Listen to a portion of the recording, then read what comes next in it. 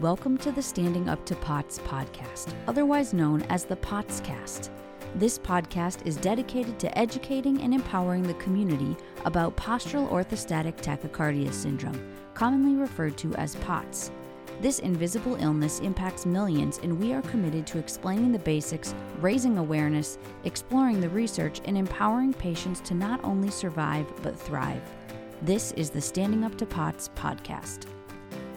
Hello, fellow POTS patients and super people who care about POTS patients. I'm Jill Brooke, your hyperadrenergic host, and today we are discussing gut motility and gastrointestinal issues in POTS with a most fabulous physician and researcher.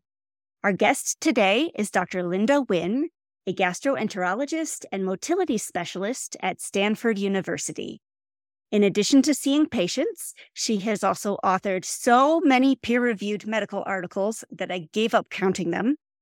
She has a special interest in a lot of topics that POTS and dysautonomia patients care about, such as gastroparesis, chronic nausea, cyclic vomiting, irritable bowel syndrome, autonomic dysfunction, the overlap with Ehlers-Danlos syndrome and myalgic encephalomyelitis, and brain-gut disorders. And she has a reputation for not only being brilliant, but also really getting it that complex chronic disorders can interact with GI issues and greatly affect quality of life. Dr. Nguyen has also recently published a new article about gut motility in POTS, which we'll discuss today. Dr. Nguyen, thank you so much for joining us today. Jill, thank you for having me and for all those kind words. Well, okay, so as a GI specialist, I am wondering, how many POTS patients do you really see? Like, does GI come up often in POTS? And what kind of GI symptoms do you tend to see in the POTS patients?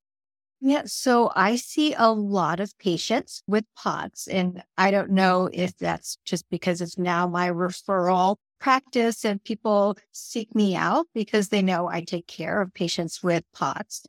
That being said, up to 80% of patients with POTS will have some type of gastrointestinal manifestation. Nausea is the most common one, followed by vomiting, abdominal pain, and then the constipation, diarrhea. Okay. And I guess we'll get to this in a minute, but do you actually have things you can do for people who have those issues? Because we hear about that a lot, right? And I guess patients get used to thinking they just have to live with nausea forever. There's definitely things that we can do. There's no magic cure. There's no magic bullet, as you all know. And most of what we do is, one, address the predominant symptoms. So what's bothering you? Then which of all those constellation symptoms is bothering you the most?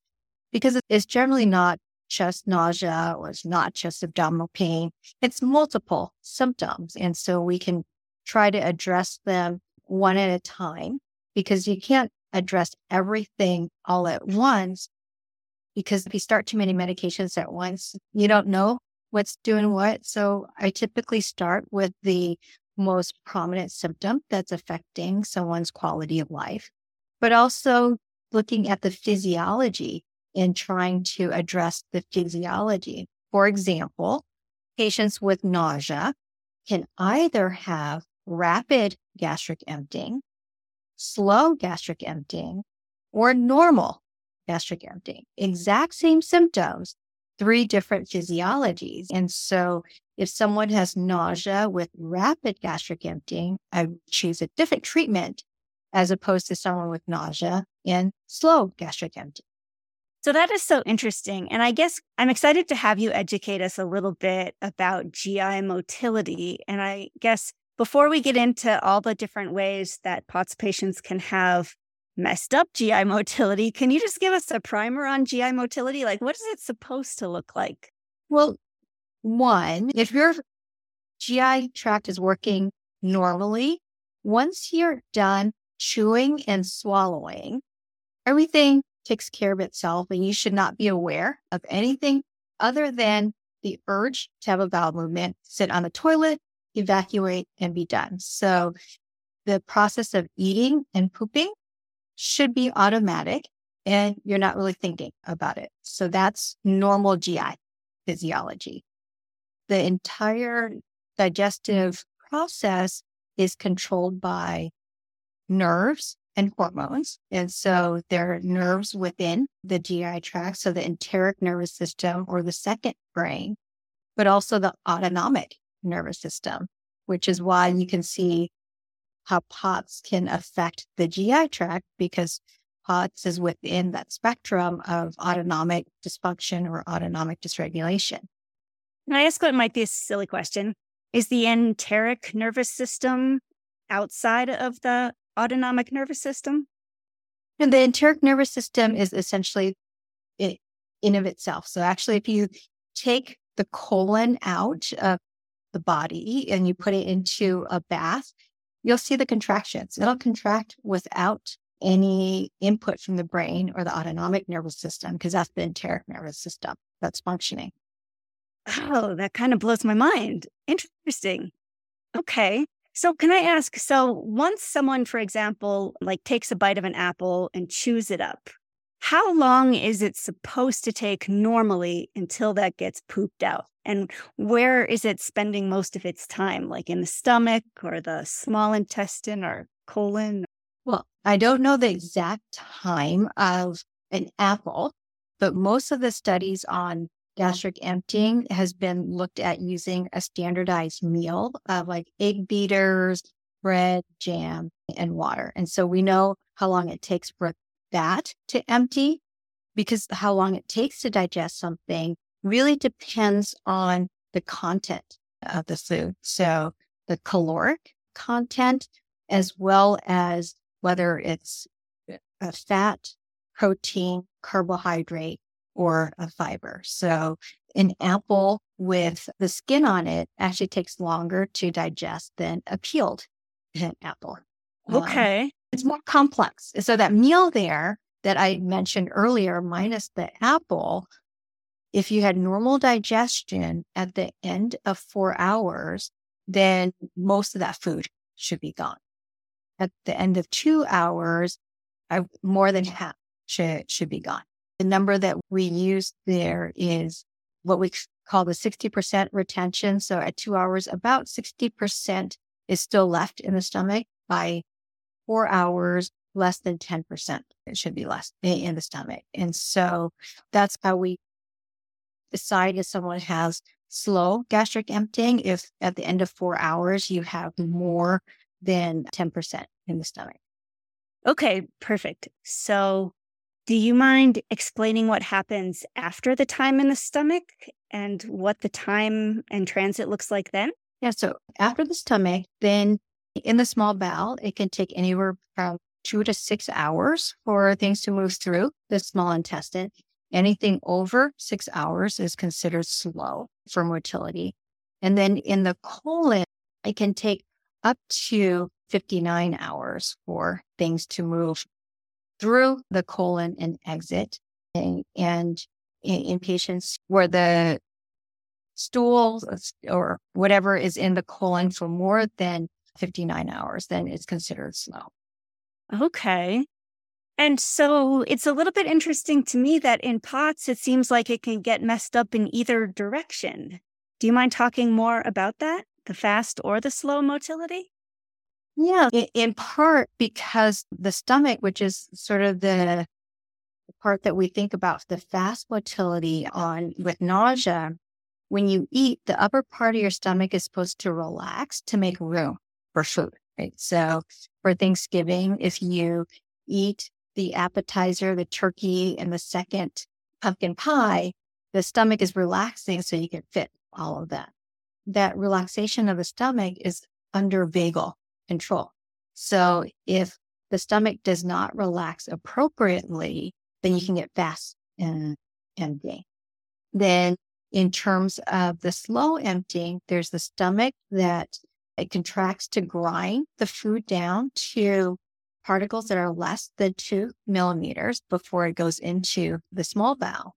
And so if there is a problem where the stomach isn't contracting appropriately, then it can take a long time to break the food down into small particles. And then it gets into the duodenum or the small intestine. And if the motility or the contractions of the small intestine are disorganized or disordered, it can cause sort of a backflow. So it's not just the stomach, it's like the upper stomach, the lower stomach, the valve of the stomach, the small bowel, any of those areas can be disordered. Why one over the other? We don't know that. Why do some people with POTS have fast emptying and others have slow emptying? We don't know. Okay. And can I ask what happens if the food sits too long? So if the slow motility is the problem and the food sits there too long, sometimes you hear people talk about, oh, the food starts to rot in your system. Is that a myth or can that actually happen? Like, do secondary problems happen from the food sitting there too long? I mean, it doesn't necessarily rot in terms of getting mold or like rotting food in your refrigerator. That doesn't happen. But what happens is, let's say the food isn't digesting and let's say you belch, right? You belch and some of that food may come back up and you're tasting the acidity of the food. Or if you don't, and there's food there and you go to eat the next meal, there's less room in your stomach. So you feel full more easily. So having food sitting in your stomach causes fullness, that bloating feeling. It can cause nausea, vomiting. And then the next meal is more difficult to eat. So you and your team recently did a whole study on POTS GI motility, and you had some kind of cool technology. Do you mind talking a little bit about what you did in that study? Yeah, so it was a retrospective study, and these were patients who were having a number of GI symptoms, and most commonly nausea, vomiting, and or constipation.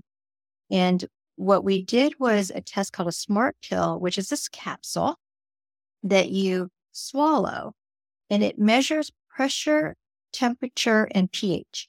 And based on those three parameters, I can tell you how long it's been in the stomach, the small bowel, and the colon. So you can track as it's moving through the gut. And there are normal values. And so what we did was we took patients who had the SMART pill study done, as well as autonomic testing. And then we looked at those with and without POTS on the autonomic testing. So we didn't rely on the history of POTS or not. We wanted to look at patients who actually had autonomic testing that confirmed that they had POTS. And so then we went back and kind of compared the two groups in terms of age, race, symptoms, diagnoses, and then looked at the transit time. So how long it took for the capsule to go up through the system. And what we found, and it wasn't surprising, was that our patients with POTS tended to be younger than patients without POTS. The symptom characteristics were the same. So again, both groups had nausea and vomiting. But when we looked at the transit time, it was not so much the stomach that was different, it was the small bowel. So about a quarter of patients with POTS had slower transit through the small bowel, which can cause nausea, bloating. Slow small bowel transit also increases the risk of developing something called small intestinal bacterial overgrowth, or SIBO, which is bacteria that is normally present in the gut, but because of the slow motility, it stagnates and it builds in the small bowel, and that can cause additional symptoms. So is what you're talking about with the slow motility in the small bowel or in the small intestine, is that different than gastroparesis? Does gastroparesis specifically refer to what's going on in the stomach? Is this a separate problem? Yeah, so gastroparesis is specifically stomach. If the small bowel is slow, we generally call it chronic intestinal pseudo-obstruction. It's not the most accurate clinical description of it, in that historically that diagnosis of chronic intestinal pseudo-obstruction is more along the lines of patients having symptoms like a mechanical bowel obstruction and the small bowel is dilated and you can see it on imaging like CT scan or X-ray, but there's no mechanical blockage.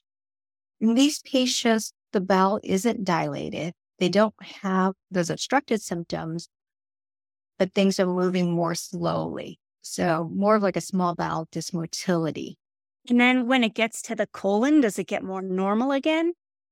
In our study, we had patients with slow colonic motility, but there was no difference between the POTS and the non-POTS patients. So about a third of patients had slow colonic motility, but that was not different than the non-POTS population. Oh, so is that just more common in the general population? So POTS patients don't stand out on that Well, aspect? it's not necessarily that it's more common in the general population. Constipation is common, and we're testing a group of patients with symptoms of constipation. So we're not necessarily looking at, healthy volunteers with no GI symptoms that we're comparing with. We're comparing with a group of patients who also have nausea, vomiting, and constipation. Okay, so this all starts to sound pretty complex because people can either have their motility be too fast or too slow. It could be in their stomach, or it could be in their small bowel, or even in their colon. What kinds of treatments exist to help people? Yeah, well, it goes back to the symptoms and is it too fast, too slow, or normal? And stepping back a little bit, especially with the nausea, sometimes the nausea actually doesn't even come from the stomach. It can be coming from the brain. So if you think about nausea, for example, in patients who are getting chemotherapy, right? The chemotherapy is not affecting the stomach. The chemotherapy is triggering the nausea center in the brain. For people who have motion sickness and get nausea, there's no problem with the stomach, right?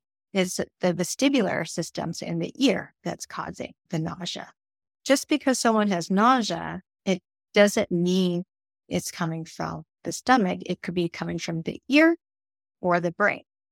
And so it helps to try to tease out like what's causing the nausea. So in patients with POTS who tell me that every time I stand up, I get nauseous, then I start thinking that maybe it's the POTS that's the issue, not necessarily the stomach. Then you treat the POTS. But let's say somebody has tachycardia and they have slow stomach emptying and the nausea is after eating, then I may use something like pridostigmine or mestinon, which I'm sure you're all aware of, helps to treat the POTS symptoms and the tachycardia, but it also accelerates motility. So you get a 2-for-1 with that. Smart. And so the other things that I would use is that if someone, say, has nausea, fullness, but their stomach emptying is fast because the upper part of the stomach is not relaxing, I'll use a medication called buspirone. It's an anti-anxiety medication, but it helps with relaxation of the stomach. So that can help with the nausea, the symptoms. And we know that the brain and the gut are interconnected. It's not to say that anxiety is the cause of the symptoms, but when you stand up and you're tachycardic and you're dizzy and you're feeling nauseous, it's normal over time to develop anxiety, which worsens the GI symptoms. Because what happens is we know that anxiety increases your sympathetic activity. So that, especially if you have hyperadrenergic thoughts, it increases that activity and it can further alter GI physiology as well as sensation. So it can lower the threshold for fullness, pain, nausea. So the buspirone helps to relax the stomach, but it can also help treat the anxiety, which again, it's a 2-for-1 that you help decrease the symptoms that are associated with POTS, with chronic illness, but also improve the nausea. Okay. Oh, that's great. And so it sounds like there can be so many root causes. You had talked about how a hyperadrenergic state can make digestion worse, but then you also mentioned the vagus nerve. And then I think you also, I don't know if general neuropathy is similar to the vagus nerve angle or if that can be its own separate cause. I guess when we think about POTS, we think about sort of almost this tangled web of threads, and we don't completely understand all of them, but we know that there's some angle of sympathetic state and some angle of hypovolemia and some angle of neuropathy or vagal nerve tone. And do any of those seem like stronger influences on GI symptoms to you, or does it seem like it's all just like a giant mess of everything? It's a giant mess of everything. Yes, we try our best to tease it out. And as a gastroenterologist, I'll try to explain how I think of the autonomic nervous system as opposed to a neurologist view of the autonomic nervous system. So it's a very simplistic view to start with. And so I think of the autonomic nervous system in terms of the sympathetic and parasympathetic. Parasympathetic being the vagus. So it's like a seesaw, right? I don't think of it as general neuropathy of the autonomic nervous system, but I think about it more in terms of the imbalance of it. So the sympathetic nervous system, when you're under stress, like when you're being chased by a bear, it revs up. It's supposed to rev up. So having an increased sympathetic system is not a bad thing, especially when you're being chased by a bear, but it's supposed to come down. When you eat, so rest and digest is when your parasympathetic nervous system comes up, then it comes down. So when you have the sympathetic nervous system way up high here, like in hyperadrenergic POTS, chronic stress, chronic anxiety. And when I say chronic stress, it's both physical and emotional chronic stress and the additive effects of stress. Then if you think about the parasympathetic nervous system when you're resting or when you're eating, it has to work a lot harder to get up because the sympathetic nervous system is starting up high than it's supposed to be. So that's kind of how I think of the autonomic dysregulation and how that can affect the GI tract. In terms of when you think of more like a neuropathy, just like the muscles in our hands and feet, there's the motor component. So the nerves that work for the muscles to contract and to move things. So the gut has the motor nerves, but also has the sensory nerves. So when you touch something, it tells you if it's hot, cold, sharp, dull. In your stomach, it tells you if you've eaten something spicy, cold, hot, tells you when you're supposed to be full. So there's the sensory component of your digestive system. So in patients with POTS, especially if there's a small fiber neuropathy component to it, then it may not be just the motor part that's affected. The sensory part can be affected so that you may eat a cracker and it feels like you've ate an entire Thanksgiving dinner because you have like a sensory neuropathy of your stomach. It's kind of like with diabetes where you get a peripheral neuropathy and someone puts a sheet on your hand and it feels like it's the most painful thing in the world. That same thing can occur in the stomach. They eat a cracker and it felt like you just ate a whole buffet. Oh, that's so interesting. Wow. So I know in your biography, it mentions an interest in overlaps with Ehlers-Danlos syndrome and chronic fatigue syndrome, myalgic encephalomyelitis. In your patient population, do they tend to have similar problems to the people who have only POTS? Or when they have those in addition to POTS, do you see different symptoms or different problems? Yeah, well, the reason I'd become interested is really more because I was seeing patients with POTS and EDS and ME/CFS, and I was trying to figure out why I was seeing all these patients with similar overlapping conditions. And why that's the case, I think there's a lot of research that needs to be done to figure out what the underlying pathophysiology or the mechanism is.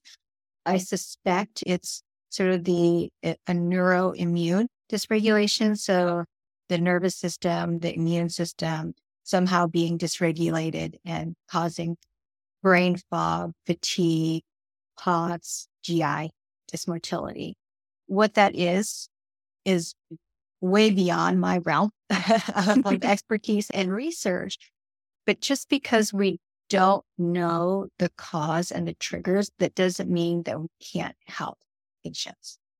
I'm oftentimes very upfront with patients. If I don't know the answer to something, I'll say, I don't know the answer. I don't know why this is happening, but I believe you. I'm going to try to help you to the best I can. But where the science is right now, I don't have the answer, as opposed to saying, it must be you because I don't know the answer. Right. And that's so huge right there. It's not me, it's you. Well, we so appreciate physicians like you. And can I ask, did you learn this in medical school? Was this your area of research? Or how come it seems like there are so few gastroenterologists who know about this area? You mean of POTS or of the neuro-GI motility part of it? Well, I was going to say POTS and Ehlers-Danlos and ME/CFS. And it seems like you've put some puzzle pieces together that I've never really heard very many other GI specialists talk about. Yeah. So one, I definitely did not learn this in medical school, nor did I learn it in my residency or GI training. So I did train in GI motility and physiology. And so when I came into practice, I was seeing patients with motility disorders and disorders of brain-gut interaction. At that time, we were calling it functional GI disorders. But when I came to Stanford, this was back in 2008, we have a POTS clinic. We had an ME/CFS clinic, and I had my GI clinic, and I would get referrals. And I started to notice that it was the same team of doctors taking care of a lot of patients with similar problems. Because of this, and I wasn't trained in this, but I needed to learn what was going on. So I learned from the POTS doctors, I learned from the ME/CFS doctors, and every time I refer a patient to a specialist and they send the report back to me, I would read it and then go up and look up something. And I'm fortunate here because we do have multidisciplinary case conference that we do once a month with our autonomic neurology group. So in our multidisciplinary conferences, we either discuss topics just in general. Like most recently, we talked about autoimmune gastrointestinal dysmotility, how to diagnose it, when to think about it, and what are the treatment options. And then we also talk about patients who we share that may be puzzling, more complicated than the usual complexity of patients with POTS and GI dysmotility. Oh, well, I'm so happy that Stanford is embracing the complexity. That is great, because I don't know that there's that many places that are doing that. I guess as we finish up, are there any other final thoughts you have for patients trying to get help from their doctors? Like, for example, is there anything that helps you help them? If patients come to you and maybe they have kept, I don't know, tabs on their diet or their pooping habits, or is there anything that makes it easier for you to help them? One, what helps is, what are your goals for coming to see me? Whether it's, I want to know the diagnosis or what's going on, or I don't care what the physiology is. I just want to feel better. And it's the nausea that is bothering me. And the reason I say that is that everyone who comes to see me has different goals that they want to achieve. Mm-hmm. And so the best way for me to help you is to know what your goals are coming in. I actually love it when patients have a summary of their medical history, not necessarily everything that you've eaten in your pooping diary. That doesn't really help Okay. But if you were healthy until the age of 25, when you got food poisoning and then all of a sudden things change, then that's something that is helpful. And then with the symptoms, like what makes it better, what makes it worse, and of those symptoms, which ones are the most bothersome, a summary of what testing that you've had done, what medications or what things you've tried, and what happened with it. Did it work? Did it not work? Or did it work, but you just had such severe side effects that it just wasn't worth taking? So all those things are helpful. And then other things that play a role in the symptoms is that patients with POTS often have other issues like migraine headaches, fibromyalgia, disordered sleep are probably the three most common things that I see. And so if you don't have someone who's helping to take care of those issues, it'll also affect the GI tract because that's part of that chronic stress and the increased sympathetic activity. It's not stress because something bad happened at home stress, but this is the physical stress that is affected. Okay, great. That's great information because I know that's lots of patients. They wait so long to get in to see someone like you and they really want to make the most of it. So that's so helpful. Well, Dr. Nguyen, thank you so much for your time today. I know you need to get back to the clinic, but we're so grateful for your ongoing work to help POTS patients in the clinic and through your research and with your whole team. So please thank all of your co-authors and team for us as well. We're really excited to have people of your caliber looking into our issues.